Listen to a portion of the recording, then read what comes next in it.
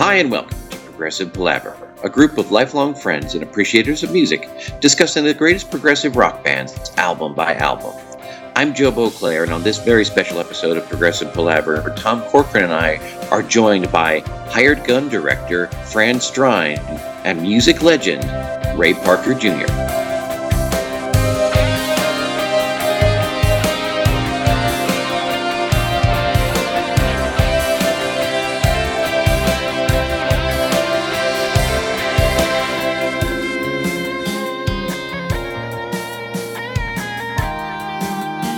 Fantastic. All right. So we are very, very excited this evening to not only branch out a little bit from what we normally talk about here on the Palaver, but also to have some very special guests. So Tom, you are there joined in person by Fran Strine, and Fran has been an on-set photographer and videographer for Stained, Nickelback, Five Finger Death Punch, and Dolly Parton. Which one of these does not like the other? Fran directed a live concert video for Dolly called Dolly Live in London O2 Arena, released in 2009, and he is the director of Hired Gun. Next to Fran is, of course, Ray Parker Jr. Ray is in the middle of a already long yet storied career. He began performing in the 60s at Detroit's famous 20 Grand nightclub, co-wrote and recorded his first song with Marvin Gaye at 16 years old. His resume includes playing, writing, producing, and even acting. In addition to his own band, Radio, his list of collaborators is quite huge and includes, among others, Marvin Gaye, Stevie Wonder, The Carpenters, Jean-Luc Ponty, Gladys Knight and the Pips, Aretha Franklin, Tina Turner, Diana Ross, Boz Scaggs, and New Edition. And Ray is currently producing the Ray Parker Jr. Show podcast. And additionally, Fran and Ray are also collaborating on a new documentary called Who You Gonna Call? So, gentlemen, thank you very much for joining us here on the Palaver this evening. Thanks for those wonderful introductions. Great research there. Yeah. Thank you. And plus, you guys are our first star guests. So we wanted to start out talking a little bit about Hired Gun. And, Tom, you had suggested perhaps you had a couple of questions maybe to get the conversation rolling here. Yeah. So we are embarking on a new documentary called Who You Gonna Call? Yes. This is the second documentary that you two have worked on together, Yeah. Hired Gun being the first one. You want to talk a little bit about how you guys first met? Well, Jay Graydon called you. Exactly. Yeah, Jay Graydon, who is an old friend of mine, really, really old friend of mine. And I trust him explicitly. He told me, you got to do this thing, Hired Gun. So, he was talking about, well, we could send you to this. And then I said, I don't want to see none of that stuff. If Jay said do it, I'll just do it. And that'll be the end of that. Sometimes you have to make these executive decisions that don't take all day. So I don't want to read a script for 2 days, and I don't want to read 20 pages, and I don't want to hear a big pitch. Jay said do it, so I said I'll go do it. I remember you were on set with us during the interview, Mm-hmm. Yeah. and Ray had just come back from Japan the night before. He was exhausted. Yeah, I was a little sleepy when I see him on the big screen. It's like, oh my gosh, just a little tired. In interviewing him, I'm hearing all these cool stories because I just thought he was the Ghostbuster guy. And I did, admittedly, I love The Other Woman. Because I heard that in the 70s growing up. My mom and we lived in the projects in Marietta. So my entertainment was an FM radio. And The Other Woman would come on and had that fuzzy guitar. And I'm like, well, I'm into Kiss and Alice Cooper and Ray Parker Jr. now because it sounds cool. So I was familiar with that. So I was excited because I'm going to interview Ray. And then, we did Hired Gun, interviewed, and he was so tired, I think he just left out a bunch of shit. Because now that I've known Ray for several years, we've traveled around the world together promoting Hired Gun. We're sitting there talking on these long flights or just over dinner. And he starts telling me all these mind-melting stories that he excluded from our interview. And I'm like, you just left out 4 hours of a feature film. You get everything though in one. Well, it is. Well, when you're flying with somebody in Australia, it's a 17-hour flight, and then we're hanging out there. I mean, we got lots of time to do nothing but eat some food and talk and just kick it around. So it was really cool to learn more about his story besides what we got that one day over 2 or 3 hours. Sure. Now I've got a wealth of information to work off of, and to me, it's a dynamite story from beginning to end, no doubt. We interviewed 65 people over 2 years that must have been crazy to cut a lot of stuff out. I mean, Now, wait just a second. You know, I got cut out. He did. I mean, the stuff where I thought I looked good. See, the next day I came, I was prepared. I had my stuff, me and Luke playing, and Jay, and then I got cut on the floor. That's why we're making another documentary. Please. Well, that's why. Well, I got to tell you this: out of the 65 people, there's probably only 2 people I could think of that could do their own feature doc, and Ray's one of them. The story is that strong. I mean, you were there for Steve Vai, and I know that you were freaking out about that because he's your guitar hero. Yeah. And he's only in the movie for 10 seconds. So, of course, it killed me to, gut him out of the movie. Lukather, I thought he deserved more time. Ray Foster. But, I don't want to throw anybody under the bus, but when you've got partners that don't think like you, sure, and also have power over creative decisions or the movie stops, you got to bend. So I bent, and I'm very proud of Hired Gun, but do I think it could have been better? Probably. I'll never know, But it was very difficult to make some of those decisions. And like I said, some of them were not my decisions, but you got to do what's right for the movie. And He was a hired gun. Well, sort of. I was actually a part of the part of the thing. Yeah. But when you got investors waiting, exactly, and you can't keep them holding up, I'm not going to do that to my investor. So I'm like, we got to get the ball rolling. So yes, it was really tough because there's some fabulous stories and that'll never see the light of day. Right. And you were there for a majority of them, so what's there. Yeah. See, I think they should let the director do his work. He knows what's interesting and what lack of interesting. If you could put more interesting things in the lag space, then it makes the whole thing better. Yeah, I agree. Well, the thing is, no matter what you're given, I mean, just the sheer amount of interviews and the amount of people, I mean, you're going to have a hard time no matter what. Right. Even if someone says, do whatever you want, then you're still going to have a hard time. 65 people over 2 years of time. Well, I knew immediately that Rudy Sarzo was going to be one guy.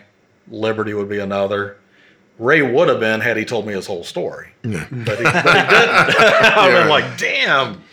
We left some other people, some people out, but he only gave me some of it, and it's only now that I hear that he's revealing some of these other. Like, did you know that he did the theme song to Moving On Up? He was on that. No. Moving On. Yeah, I'm playing on that. Yeah. Do you know they play with Bill Withers on Lovely Day on guitar? No. Lovely. That's Ray Parker. I didn't know either until 2 weeks ago when he told me. I'm like, you excluded that? I would have put that in the damn movie. He didn't know until Bill Withers was on his way over here. Yeah, Bill Withers. How about this? I show up to Ray's house the first day, Monday. I fly in. I walk in. First of all, he's playing tennis with 5 hot chicks on the tennis court, right? After I fly in, he goes, okay, come over to the studio. I got some guests coming over. I come over as Bill Withers, Jeffrey Osborne, Greg Fillinganes. Yeah. I'm like, oh my God, man, there's a Hall of Fame band right here. So we started filming. Oh yeah, I was like, roll camera. Roll camera. You know what I mean? I had Lee Levin over here with me. Wow. Shooting. So I'm like, dude, it's a hard life over here. You know what I'm saying? Things that happen. It's just like yesterday, he went to go to Starbucks. He's like, he calls me up. He's like, hey, man, get to the house. We're doing a podcast with Ernie Hudson. Yeah. I just ran into him at Starbucks. He's just come over in an hour. Yeah, we got the 2 Ghostbusters together here. Me and Ernie Hudson. We have the Ghostbuster, the guy who wrote Ghostbusters. Yeah. Wow. So anyway, back to the hired gun thing. So, the beauty of doing this film, who you're going to call, I'm calling all the shots. Mm-hmm. There are no partnerships. There are nobody. If I'm going to take anybody's advice, it's going to be Ray's because he's got a wealth of advice to give. I'm just going to give him. He has my complete trust, like The Godfather. Talk to Mikey. Yes. And that means a lot. That's my complete trust. Now I'm going to tell him all the information, but he's got to make it interesting. Yeah, I can do that no matter what. Nice. I mean, your story is interesting enough. But to have that faith and confidence in Ray, that he's just given me unprecedented access to his life, his archives, his music. It's just I can't think of anything better. Well, I think you're in good hands, Ray. Yeah, with all the good hands, right? I'm kind of torn here if I want to just kind of go right into the meaty stuff or kind of build it up a little bit, but building off meaty a little stuff, bit about what you guys were talking about before I get into the really juicy stuff. So, Tom, you guys can't hear me? No. No, I'm just saying the baby ain't mine. The kid ain't mine. I'm just trying to save you some airtime here. You said you were going to break out some juicy stuff on us. I asked Ray, I was like, what does he know about us? I told him the kid ain't mine. Ain't my kid.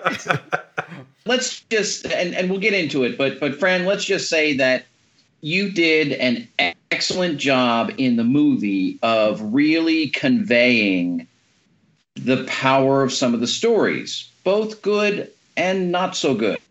And I do want to get into that a little bit later on in terms of that. And obviously, you know, Ray, we've got a lot of stuff for you, but very quickly, you know, just to start off with, to sort of start at the beginning.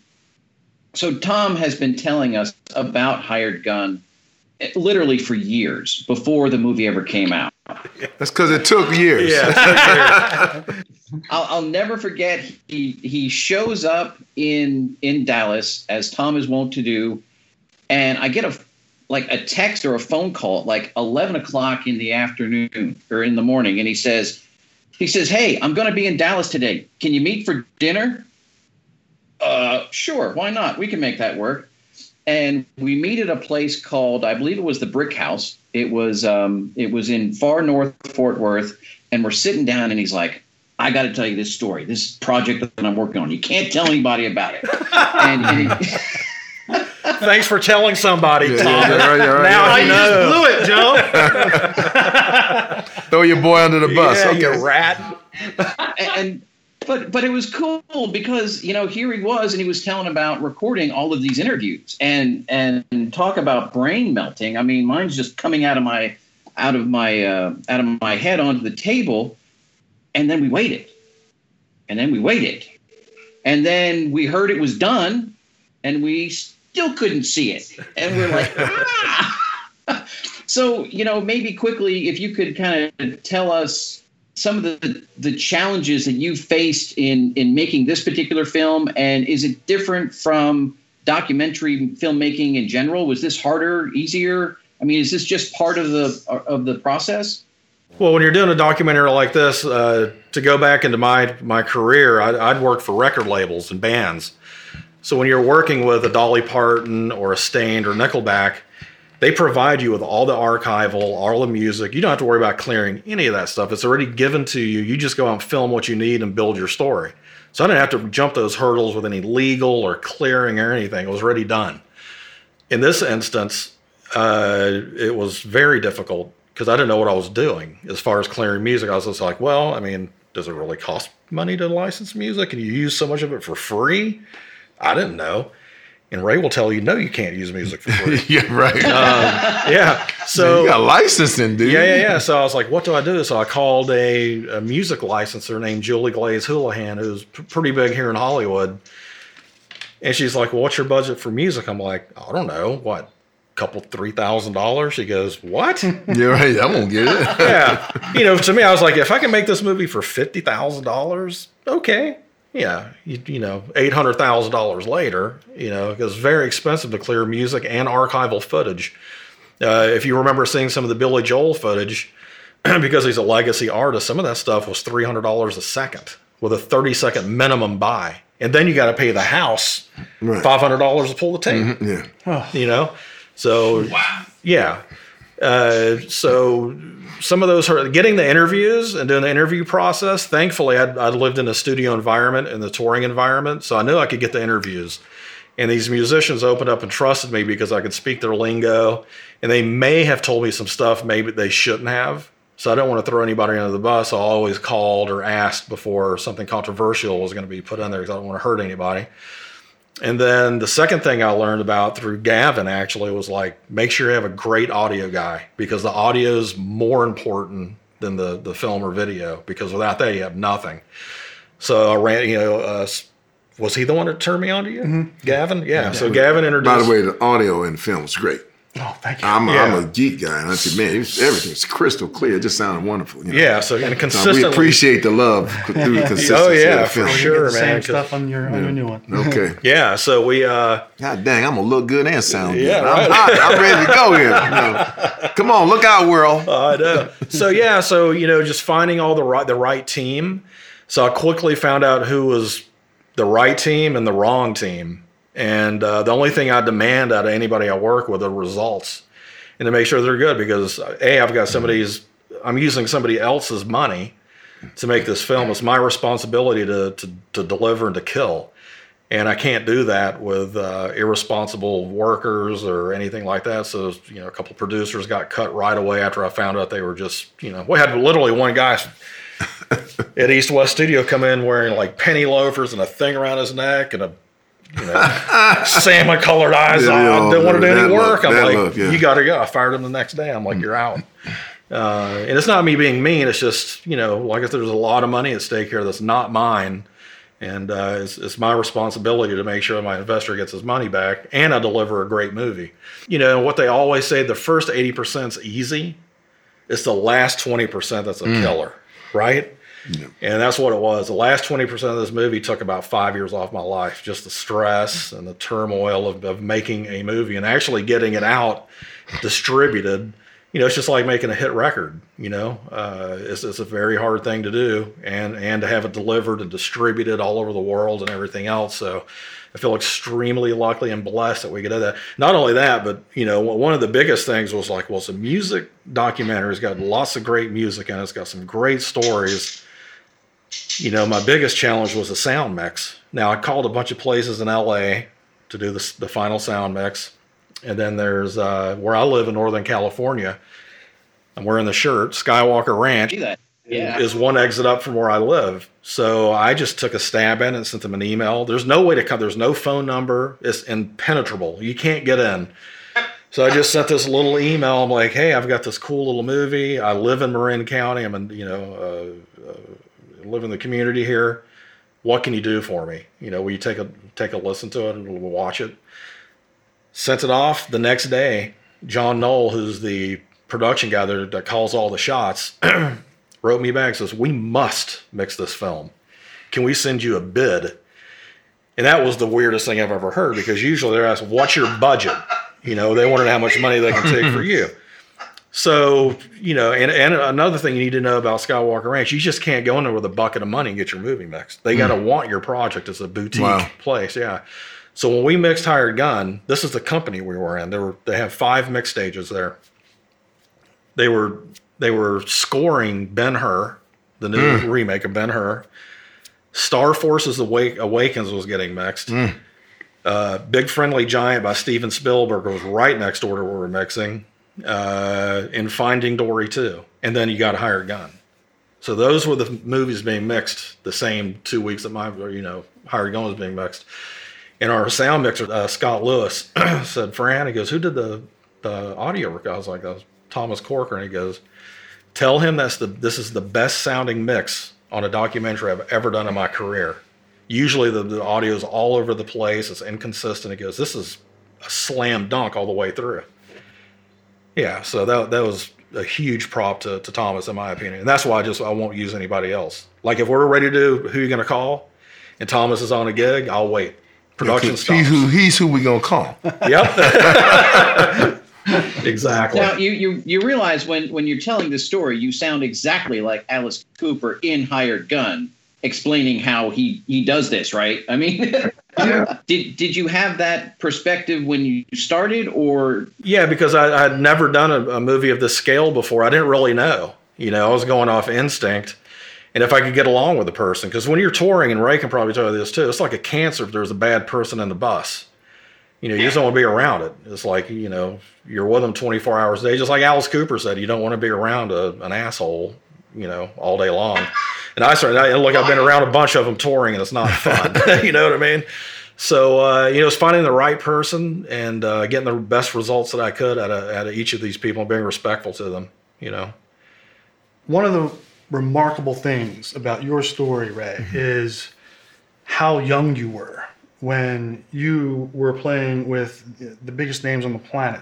Can you talk a little bit about even your first experiences, playing with the Spinners, when you're first playing with people and you're that young? It's exciting. Well, first of all, the Spinners had just had a tune, "It's a Shame the Way You Mess Around with the Man." So we knew they had a hit record in Detroit. And Billy Henderson was the guy who approached me and my friend Ollie, and he said, if you can read this chart, Fascinating Rhythm. And it was like a big band jazz chart, And here I am looking at this is like bebop stuff, man. I mean, But he said if I could read that chart, I could have a gig. So that's the end of that. Yeah. So give me about a few minutes here to look it I'll over. learn it. Look it over, and I read the music and got the gig. So I actually got, the first gigs were, I think they picked me up Friday after school, bring me back Monday before school, and we drove to Indianapolis and somewhere else in Indiana. And you were did some 13? gigs. Yeah, I was like 13, 14 at the time, yeah.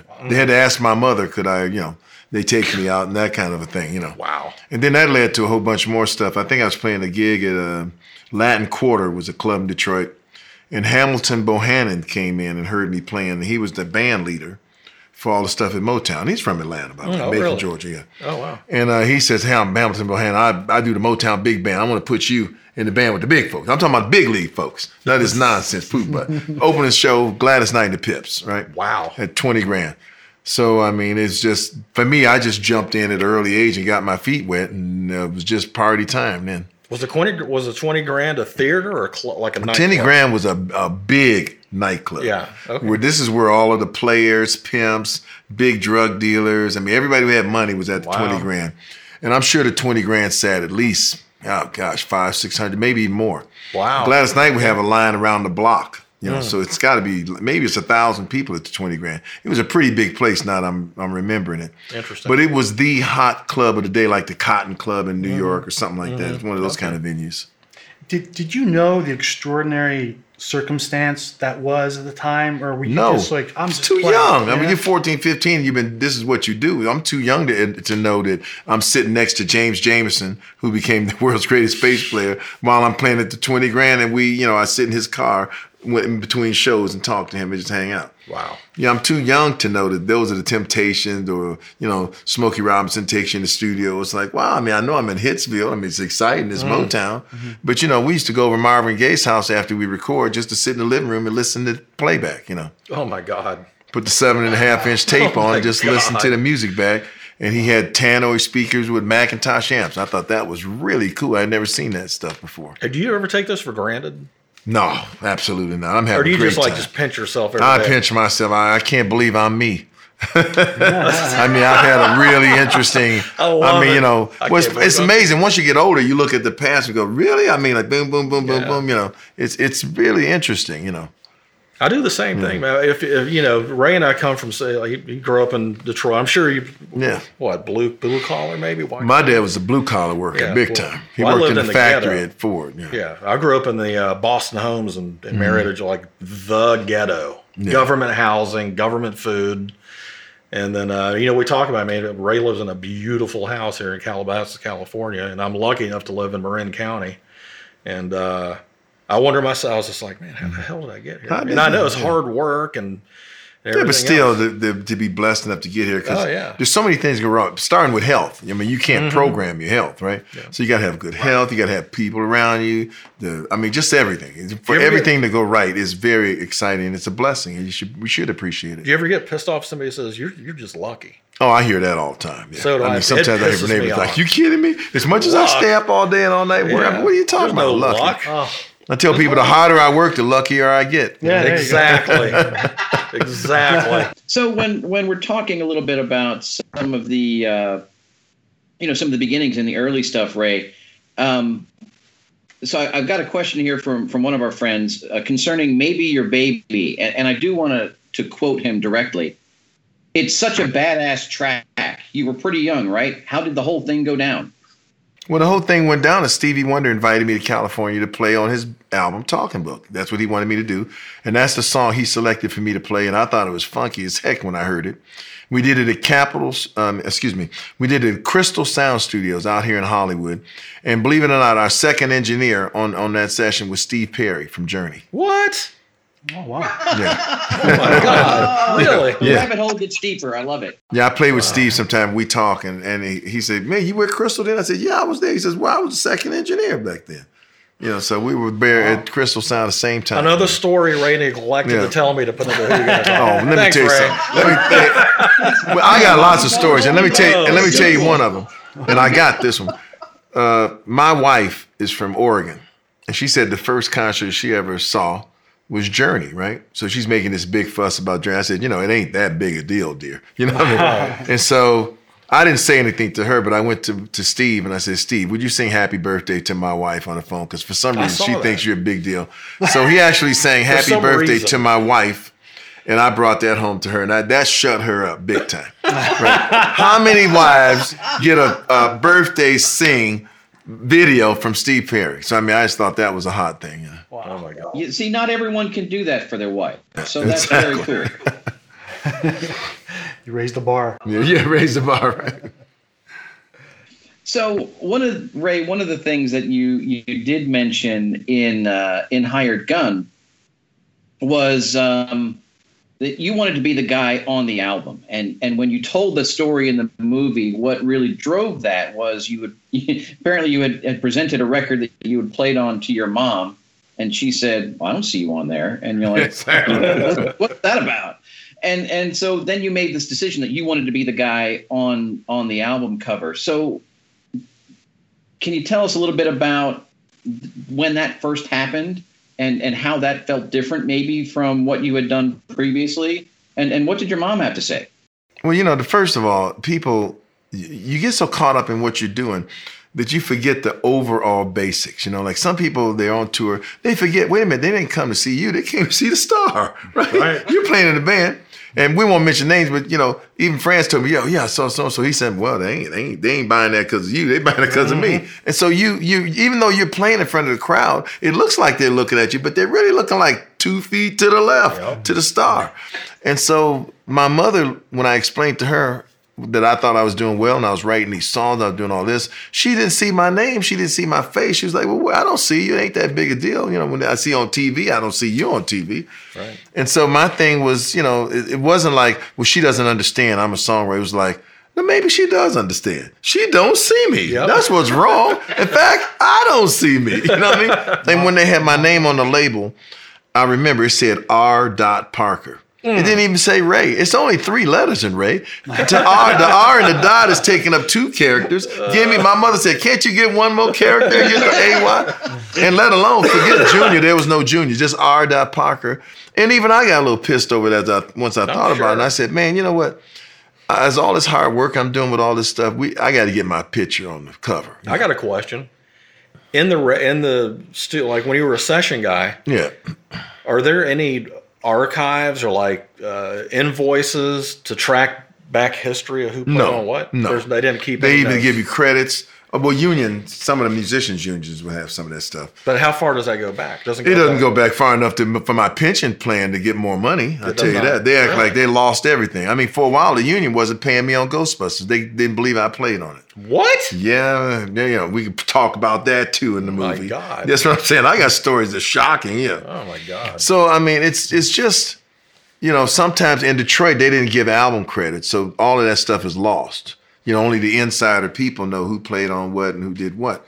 And as time has gone on, the general public has become more interested in how these things were made and history and all that stuff. And some of this history stuff is wrong. Like I look at Discogs and All Music, and some of the Holland Dozier Holland stuff, they're talking about the Politicians played on or some other bands. Like, they weren't there. I'm playing on it. What are you talking about? Me and some friends, we look at it like they got all this stuff wrong, Interesting. And so it'd be interesting in our lifetime. We need to get a lot of this stuff corrected and just get the information correct, So when do we get to the juicy stuff? And Tom could tell you I'm the historian of the group. I have all kinds of crazy crap from when we were young, things that I have no reason to keep other than this is what I do.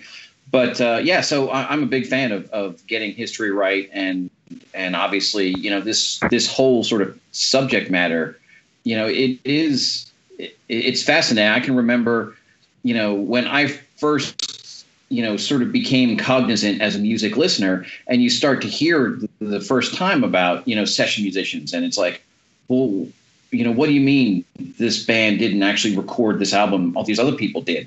And it was a difficult concept to get, your brain around, but, it obviously, and Fran, I'm glad you made the movie because, these are stories that need to be told and they're fascinating stories as well. Yeah. Well, it's funny. Like, the American Idol guys like Daughtry and Kelly Clarkson, like you go see them in concert, you see these guys on stage. None of them played on the record.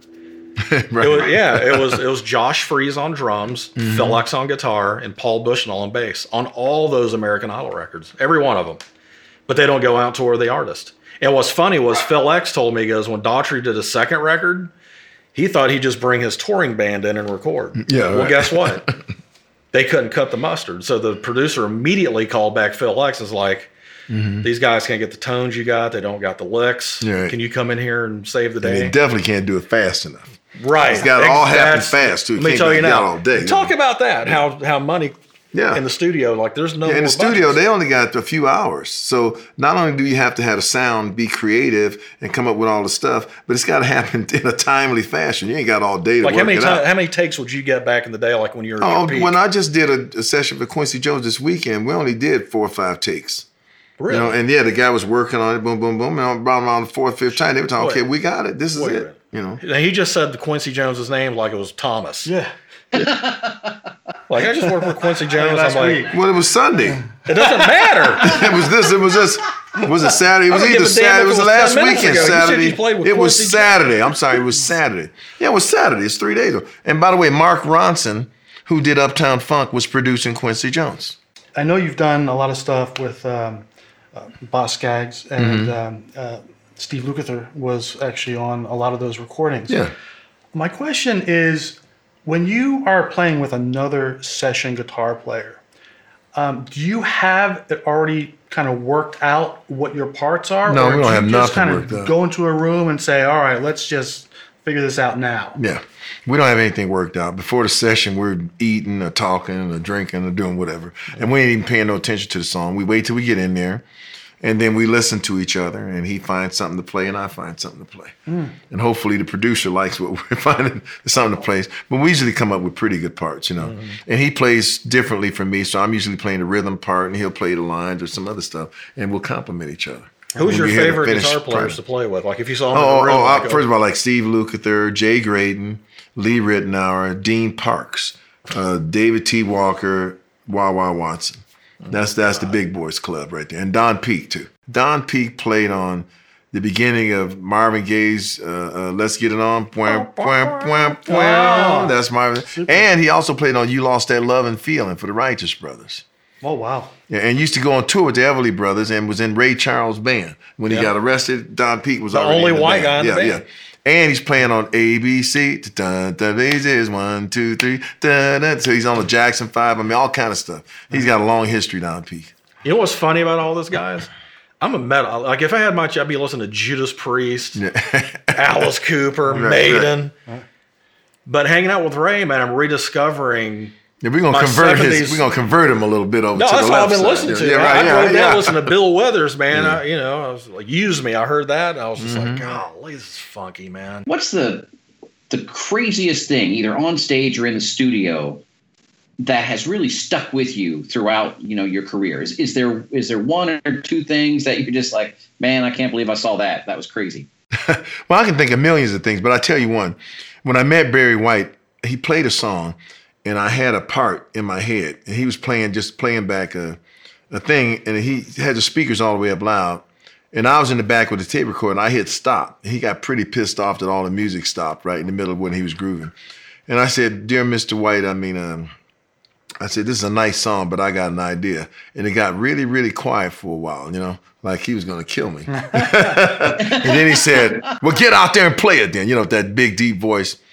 And I went out and I played a few bars of it, and I thought he was going to stop and rewind the tape. And he said, "Keep fucking playing it," And I played the whole thing, and he just loved it. But on the actual record, there's a bar or two of me not playing, and that's where he said, "Keep playing it." He was yelling at me. He didn't want to redo it. He just let me play it straight down, and then we were good friends ever since. Which song is that? I want to go back. I can't think of the name of it, but it had a train whistle in the front of it. It's on Love Unlimited Orchestra album, the first one. You had one of your first hits with Barry White. Yeah. A tune called "You See the Trouble with Me." Well, first I had one on his instrumental album, but a tune called "You Trouble with Me."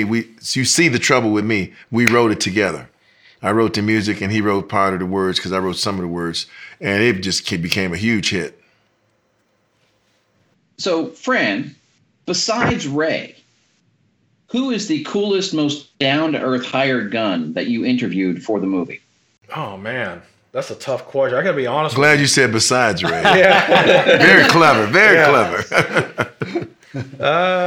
Down to earth. I mean, look, everybody was so nice to me and opened up and told me all their stories.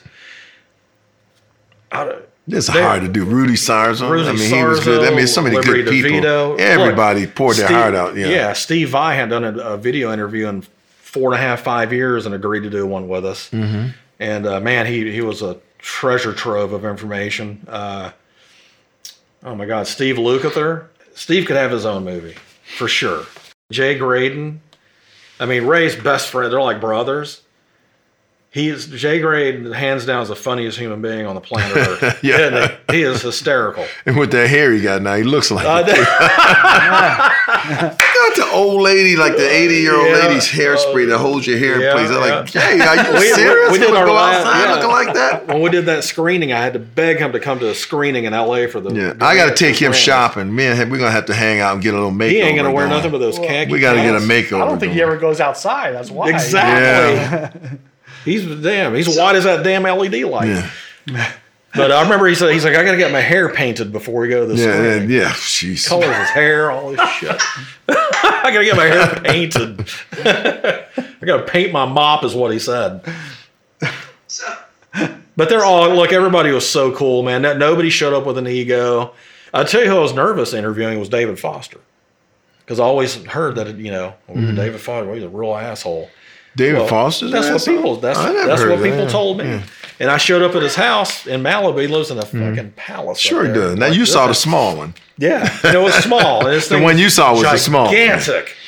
Anyway, Larry Ellison bought his real house. Oh, really? And that was he had a house so big that he had several houses on the estate. Yeah. And you needed a golf cart to go from house to house to studio to. And then he had a tennis court. And from the tennis court, you take the tram up to the living room of the house. So you saw the little house. That was like one of the little 13,000 square foot. That wasn't that. It was still huge. He couldn't have been nicer, man. I mean, he gave me his career, and I cry because I don't have that footage anymore. Mm-hmm. I'm talking about from when he was 5 years old when he found out he had a perfect pitch. Like his mother could go hit any key on the piano, and he could name the key. Mm-hmm. Just because, I guess. I know how it works, perfect pitch. But anyway, he was super nice. He gave me some really cool advice, which I take with me to this day. Is like, he goes, I'm good. Like, I know I'm good at what I do, but I surround myself with people better than me because it makes me look better. Yeah. So, and that's what I'm taking with me moving forward on all my projects. Like, I know who to bring back now and who not to bring back. And I already know making this new movie with Ray is going to be a pleasant experience from beginning to end. Right. Because they're the best that they can be at. And we all get along. I love Thomas. Like, we keep in touch even when we're not working, just joking around and stuff. Yeah. And so somebody just give us a little money so we can get going on. Yeah. I mean, how could you stop all this fun and all this creativity just for a couple of dollars here or there? Come on. Right. Were you a little nervous before you interviewed Alice Cooper? Well, you were there. Yeah. I was shitting my pants. Yeah. Okay, let me go back. That's why I brought it up. Yeah. Because we were both pretty nervous. Yeah. I made you nervous. Yeah. I made you can make him nervous, oh right? My God. Oh my God. Okay, so I've been listening to Alice Cooper since Love It to Death came out when I heard 18, right?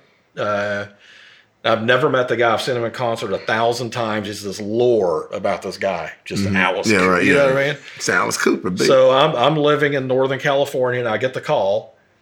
You can interview Alice tomorrow in Reno, Nevada at 3 o'clock. Can you be there?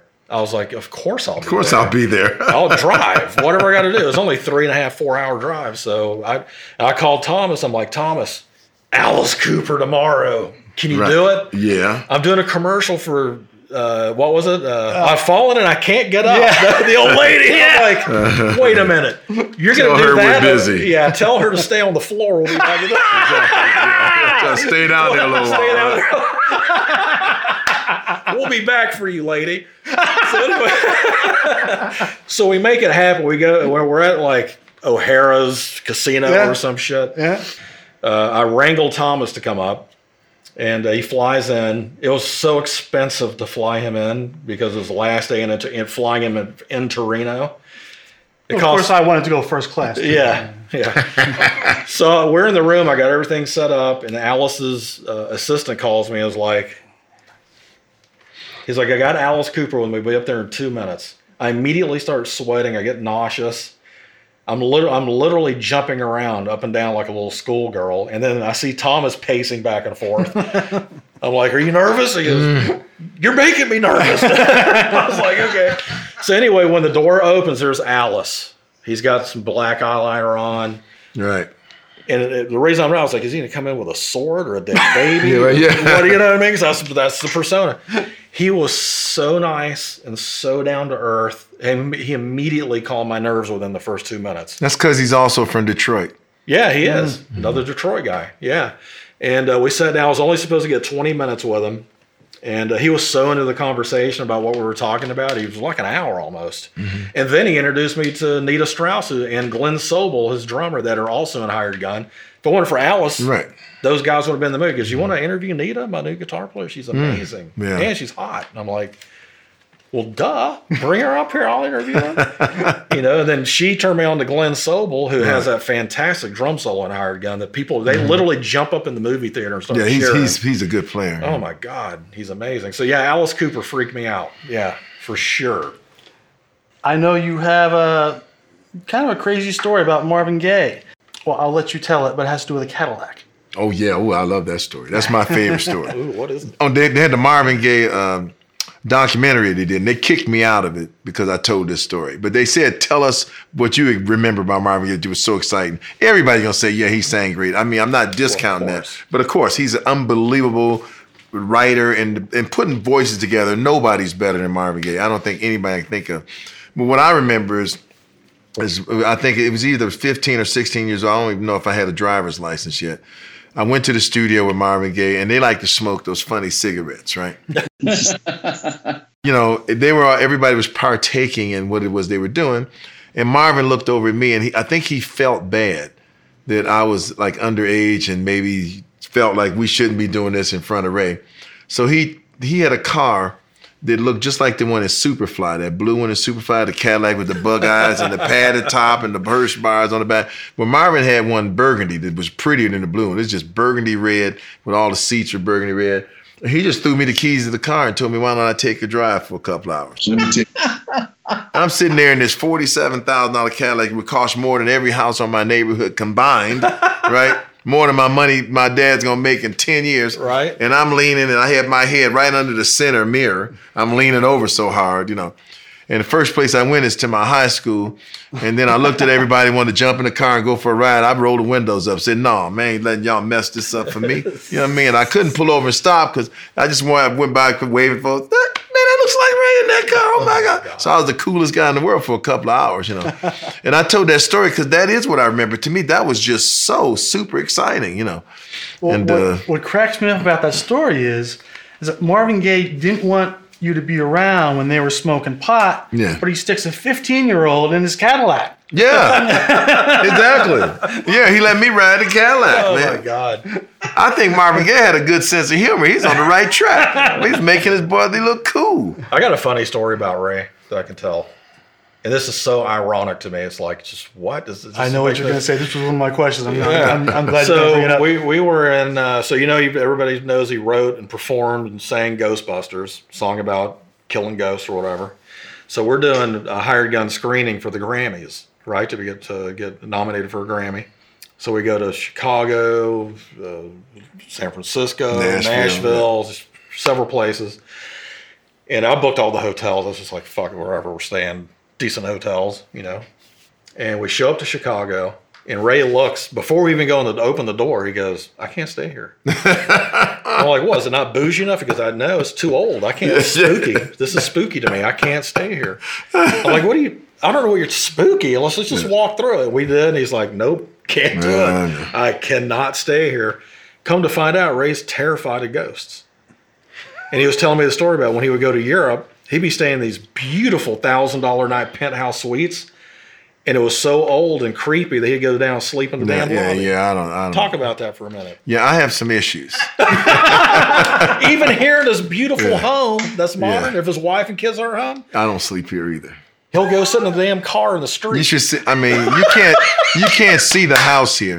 But it's not an old house. It's pretty modern. And the studio's brand new, so we know that's not modern. You can't even sleep in here. The ghosts haven't even moved in yet. But if my family are gone and my wife is gone, I sleep in the car, in the driveway. Wow. Because things be fucking moving. Man. I mean, You really sleep in the driveway? Yeah, I sleep in the car in the driveway, And, when I first started dating my wife, we weren't hitting it off very well because she'd come back and say, I could tell you've been somewhere else because your bed is made up and all the rest of stuff made up. I said, I don't sleep in the bed, I mean, I never slept in the bed. I don't sleep in the bed, So it took her a while to realize that I wasn't out cheating and doing, with some girls and hanging with. I just don't sleep in the bed if there's nobody else in the bed. I don't get in the bed. So I told her if the bed wasn't made up, now you got something to worry about. You know what I mean? Right, yeah. Yeah, if you book me in a hotel, I need to be in a modern hotel. Yeah. More modern than old. I don't want to see that old spooky stuff. Yeah. With glass. So lots of glass. I got to face the street. Don't put me facing the back wall. Yeah. So. I love it. And he wrote the song Ghostbusters. Yeah. He's scared to death. In Europe, sometimes I slept on a tour bus while everybody else was at the Ritz-Carlton. Did you really? Yeah. I'm scared to sleep in the rooms a couple of times. Wow. There's a hotel in England, Mayfair. I ain't like that hotel. Huh. Interesting. Hysterical. That's great. Oh, that's great. So yes, I'm afraid of ghosts. Yeah. So we've stumbled upon one of my little hobbies, which is ghost hunting.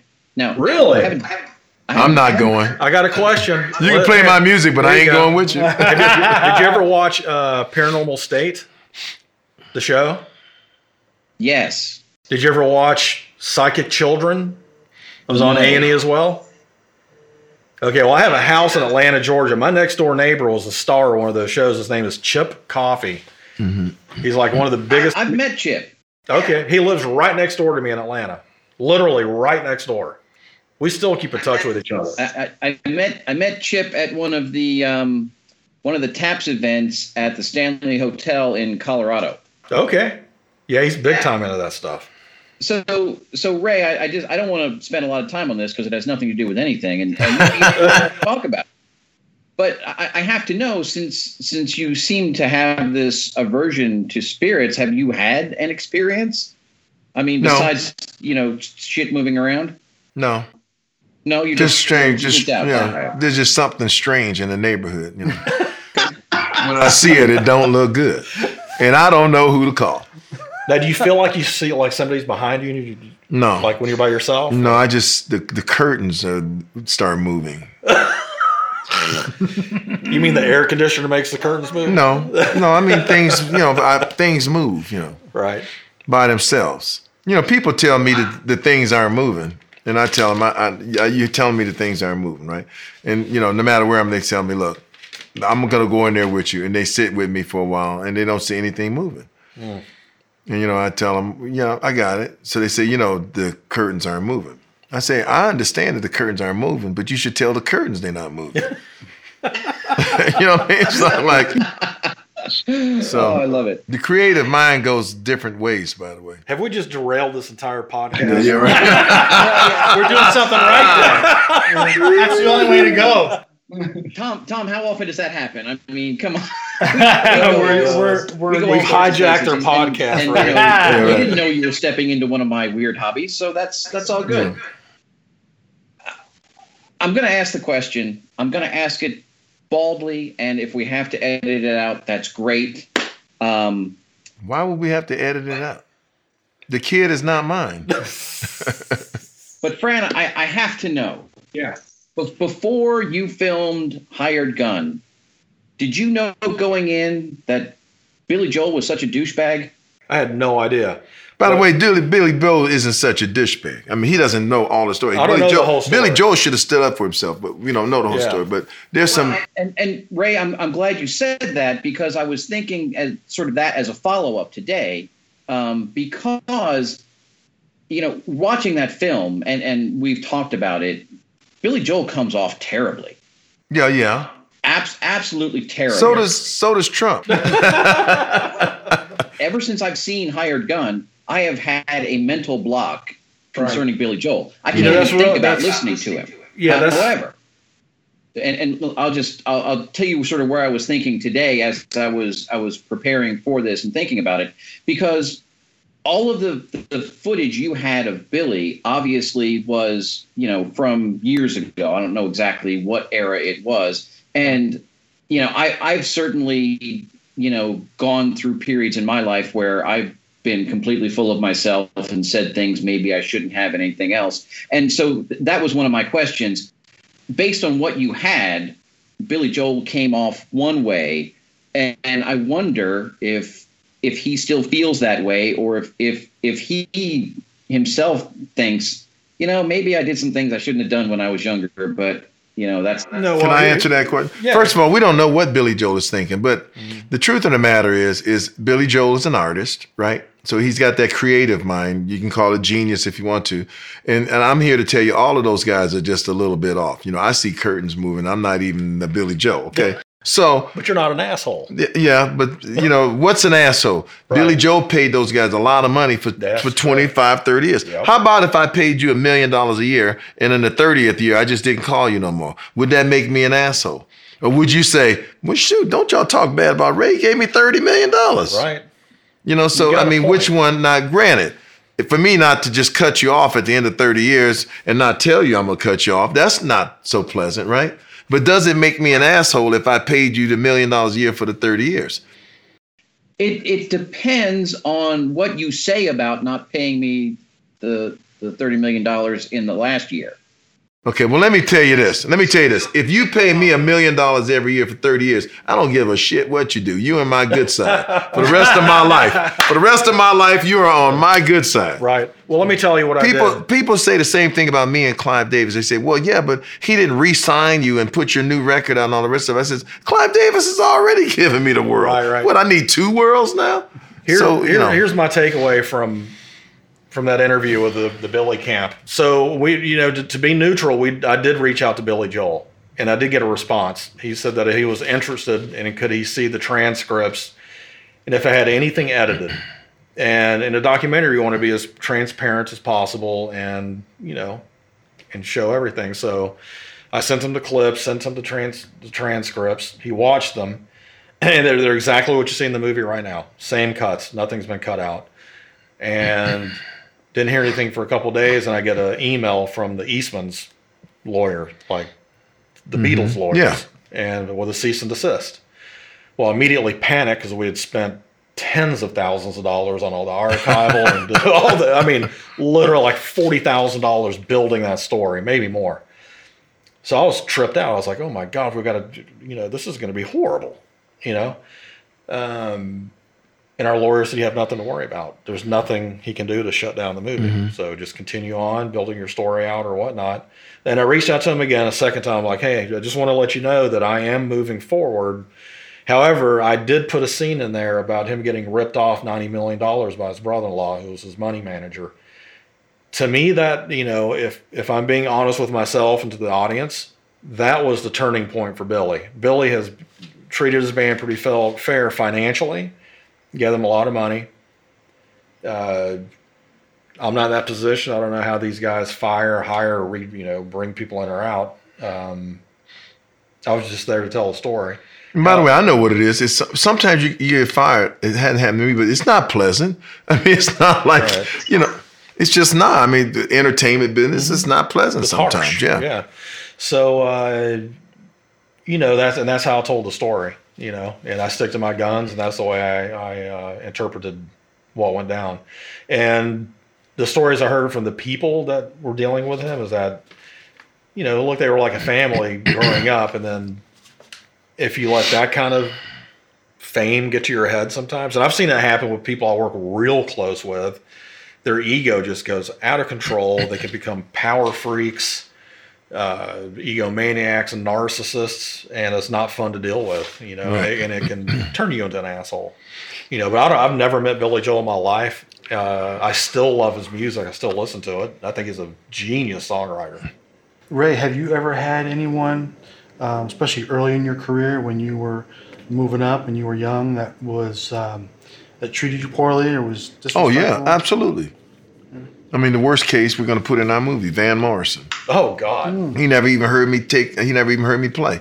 I didn't get the guitar out the case before I not only got fired, I didn't get paid, and he was acting weird. He told me as I was a spy from Warner Brothers, What? And Mac Rebennack put that on his website, so you can read about it on his website.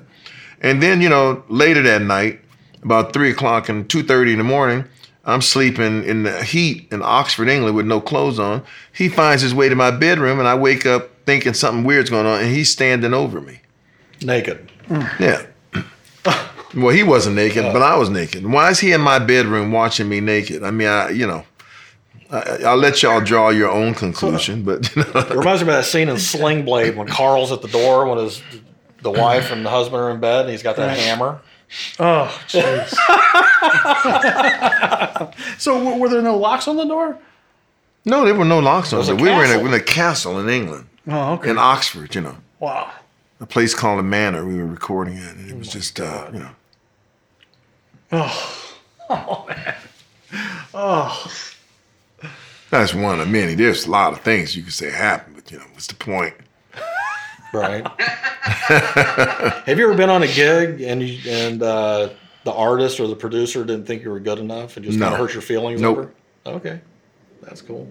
Like you're not cutting it, man. Yeah, the only one said I wasn't cutting it was Van Morrison, and he never heard me play. And he didn't hear you play. My guitar was in the case, so that didn't really bother me that much. Oh, wow. He just walked in and said, "You spy from Warner Brothers." I think that translated to you. You're the cutest guy I've ever seen. Can I see your car? I love it. I don't know what the heck this guy was about. Weird. most of the stuff we talk about is progressive rock, but I love Herbie Hancock. Secrets is one of my favorite. How much of that record are you on? I don't remember. Are you kidding me? I was like 19 when we did. I mean, I know I'm on it, and I wrote some of the songs, I think I did all of it, but I can't really remember. That's so many years ago, and I did so many records with Herbie Hancock. How And about you did he Magic wrote some Windows? songs on my album. I did live at Carnegie Hall. I remember the VSOP album, live. I'm on that. But I'm on. I just was with Herbie 2 weeks ago in San Diego. So we're still really good friends. Quincy Jones last week. Yeah. Week before. Wow. Yeah. Bill Weathers a couple of days. Yeah. We come weeks ago before you. Fran, real quick, Yeah. 30 seconds or less. I know you love Judas Priest. Yes. We love concept albums. Yeah. Oh, What are your thoughts on Nostradamus? loved it. Yeah? I don't give a shit what anybody says. I think it's a masterpiece. Yes! Yeah, absolutely. Absolutely. There's only been one new band in the past 10 years I even like. A band called Ghost. Oh, It's the only thing I'll listen to that's new anymore. no kidding. That's it, Ghost. No kidding. I think they're fabulous. Well, we talked about, we want to, we'll bring you on when we talk about Nostradamus. I'm still trying to talk these guys into it. They actually haven't heard it yet. You haven't heard Nostradamus? I have not heard Nostradamus yet, but You're a communist. You gotta go.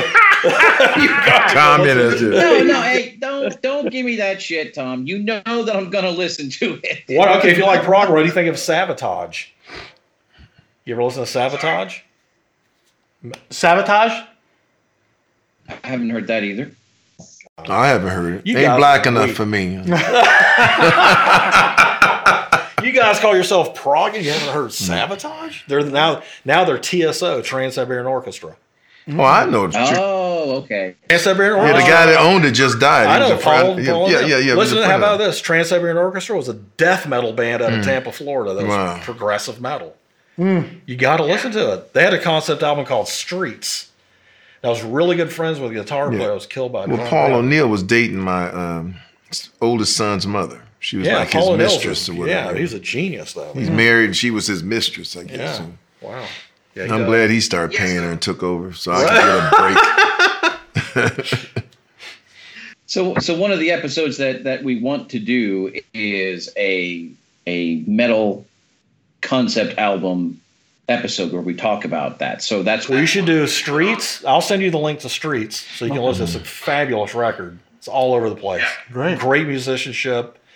Yeah, really cool, strong record. And then Nostradamus, you got to listen. Did you like it? Love it. I mean, it was. I love that album. I mean, that is. It's so underrated. It really is. Yeah. they branched out. I mean, it's beautiful. I mean, there's just really beautiful moments in it. I tell these guys all the time, it's like, we love concept albums, right? Yeah. I mean, you know. Did you ever do a concept? Goo Goo Gaga. I'm doing it now, old guys. So it's a concept, right? Oh, yeah, absolutely. Okay. Well, there you go. So let's talk a little bit about the new project that you guys have going on. Now, we've sort of touched on it a little bit as we've gone through this discussion here today, where Ray brings a wealth of stories to the table, and so that warrants a deeper look. Is that kind of what started it? And yeah, and also we got to get it out of my brain before I forget it all. Well, that's important. Yeah. And look, the cool thing about this film, like you said, man, it took years for a hired gun. It's going to take less than a year to get this entire movie finished. One of the really cool things is, the music stuff takes forever to get cleared. Like, there was some, like, Bon Jovi wanted to, that shit took for Kiss, Detroit Rock City, took till 1 week before a world premiere to get cleared. It took 6 months to clear that damn song. Wow. Because they got to get Bob Ezrin, who wrote some of it, and Paul Stanley to get together and, okay, we'll do it for the $3,000 or whatever we paid for it. It's just a pain in the ass. But Ray owns a majority of the music that he wrote. So it's a clear-cut deal. Was he going to say no to your own movie? Right. And a publishing girl will. She'll be like, I don't care whose movie it is. I know. Oh, shit. And then all the archival, and we kind of already know who we're going to interview, so it's all right here. I bet you we could get all the interviews done we in a can get month. the stuff going. Yeah. The hurdle is just... And we can get all the new music done, too. I'll do the new music. We'll get the stuff. Yeah, so accompanying the new movie is going to be the release of Ray's new record he's working on right now, which, by the way, is killer. There's some really fun music, yeah. That could be part of the backdrop for the films. We can put some tracks in there, and I can cut some grooves and stuff and lay it under, like it's walking around Detroit. We'll have our own grooves. Yeah. So, Ray, like I said, Ray's stories, I mean, you're listening to it right here firsthand. And I learn new stuff just hanging around him every day. It's some of these stories he's telling me. I'm like, you got to keep, one day we're just going to sit down for a week. Yeah. No telephones. And I'm just going to make you go deep. Telephones. I know, right? Who are you going to call? For a week? Exactly. We're going to call in. We're going to call Ray's cerebral brain and be like, tell me all this shit for the last 30 years, 40 years. But yeah, there's so much cool stuff. I'm super excited about it. Matter of fact, I'm more excited about this than I am a hired gun, to be honest with you, because, this is something I'll be able to take ownership in and create from beginning to end with his blessing. See, I'm excited now that he's excited. Yeah, I've been excited. Let's get going. Yeah, let's go. So, the hard thing, what's the hardest thing? Hired gun was so easy to make on one term because we're fully funded. Like, we came in with a guy who was like, I believe in the project. I'm passionate about it. Here you go. So the least amount of thing I was worried about was finances. Well, let's get him to do it. You know what? Tell him I will change the name of the movie to Who You Gonna Gun. And then he could be happy, I know. So this guy's... That's the inside joke. We can't go no further. Yeah, but I'll call it Who You Gonna Gun. Yeah. Instead of Who You Gonna Call, Who You Gonna Gun. God, that's then he'll give us. Yeah, so that was easy. But when you got nothing to work with and you've got all these ideas brewing, it's fucking just a weight. So, of course, we hold meetings with a lot of people. And if you can imagine LA, there's a lot of flaky weirdos. Oh, my gosh. So, like, get Ray over to the house to hang out with us. We'll fund this thing. Yeah, okay. We'll do that whole thing. Yeah, we'll do the whole thing. So we bring Ray in and give him the red carpet treatment. And then we'll go to the bank and get 10%. Yeah, or... after we fill out this paper and you hire... What did he say? Hire this girl. Put her on retainer. Did he say something about hiring her to put on retainer to get the money? The next thing I know. I'm like, what, are you kidding me? And when I did that, I left the room. That's what I'm going to You left the room. I had to sit there and talk to him. I'm sitting there. You just hear so much. Flake. Oh, so many flake. I can't imagine what you've had to do. Yeah, when I heard that, I was like, oh, another one. And it's just gutting because I spent a lot of time and resources. Yeah. Hanging out and learning and doing research at home and making all these decks and budgets. I mean, weeks, months. You know what it takes to do research on a film. It just takes forever. And then to get your hope, I now don't even get my hopes up. I go in thinking you're a flake. Right. Automatically you're a flake. I hate that. I don't like that. Yeah, negative. Yeah, so if I'm... It's called profiling. You're a flake. Yeah, exactly. Start off here. Yeah. Now, show me you're not a flake. You know? Yeah, you can't pee in my Starbucks. Get the hell out of here, you're a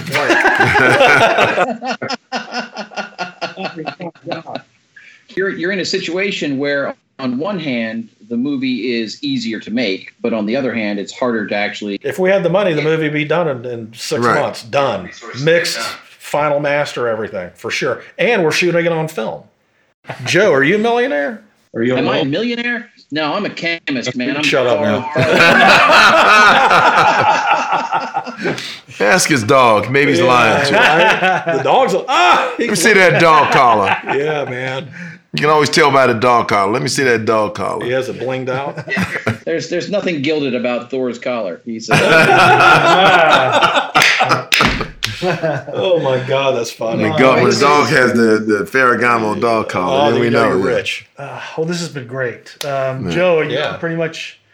Are we going to wrap it up? Or my wife's cooking, so you is go she really? ask you. Yeah, I better eat. So, I mean, there were other things, but maybe we can have you guys back some other time and finish up. But this has been absolutely fantastic. Yeah. Certainly appreciate you two gentlemen taking some time out of your schedule to talk with us. For sure. Like I said, we were thrilled to finally see Hired Gun late last year, and it's great that it's available on. Was there anybody in the theater? How did it do in Texas? I've never been to any one of these sorts of Fathom movie events, so I didn't really know what to expect. But in the theater that I was in, there was, I want to say there was probably like 40, 50 people, which was way more than I expected. I don't know how many people go to these sorts of things, but I know that Houston was sold out, Orlando's. There's some that sold out, like 200, 300 seaters. But I thought it was very ambitious for them to try to put it in 320 theaters. That was a lot of movie theaters. Yeah, and Texas is a little weird, so you never really know what plays well down here. But it was like I said, I was just happy to finally see it. And it's great. It's great to get a chance to talk about it with you guys. So we really, really appreciate that. Tom, as always, thanks for putting this together, my friend. Sure thing. It's good talking to you, Joe. As always. Yeah. All right. Go listen to Nostradamus. Yeah, go listen. You heard it. You heard it from Fran. I will listen to Nostradamus, if not today, by the weekend. All right. All right. I'll hold you to it. Thanks, guys.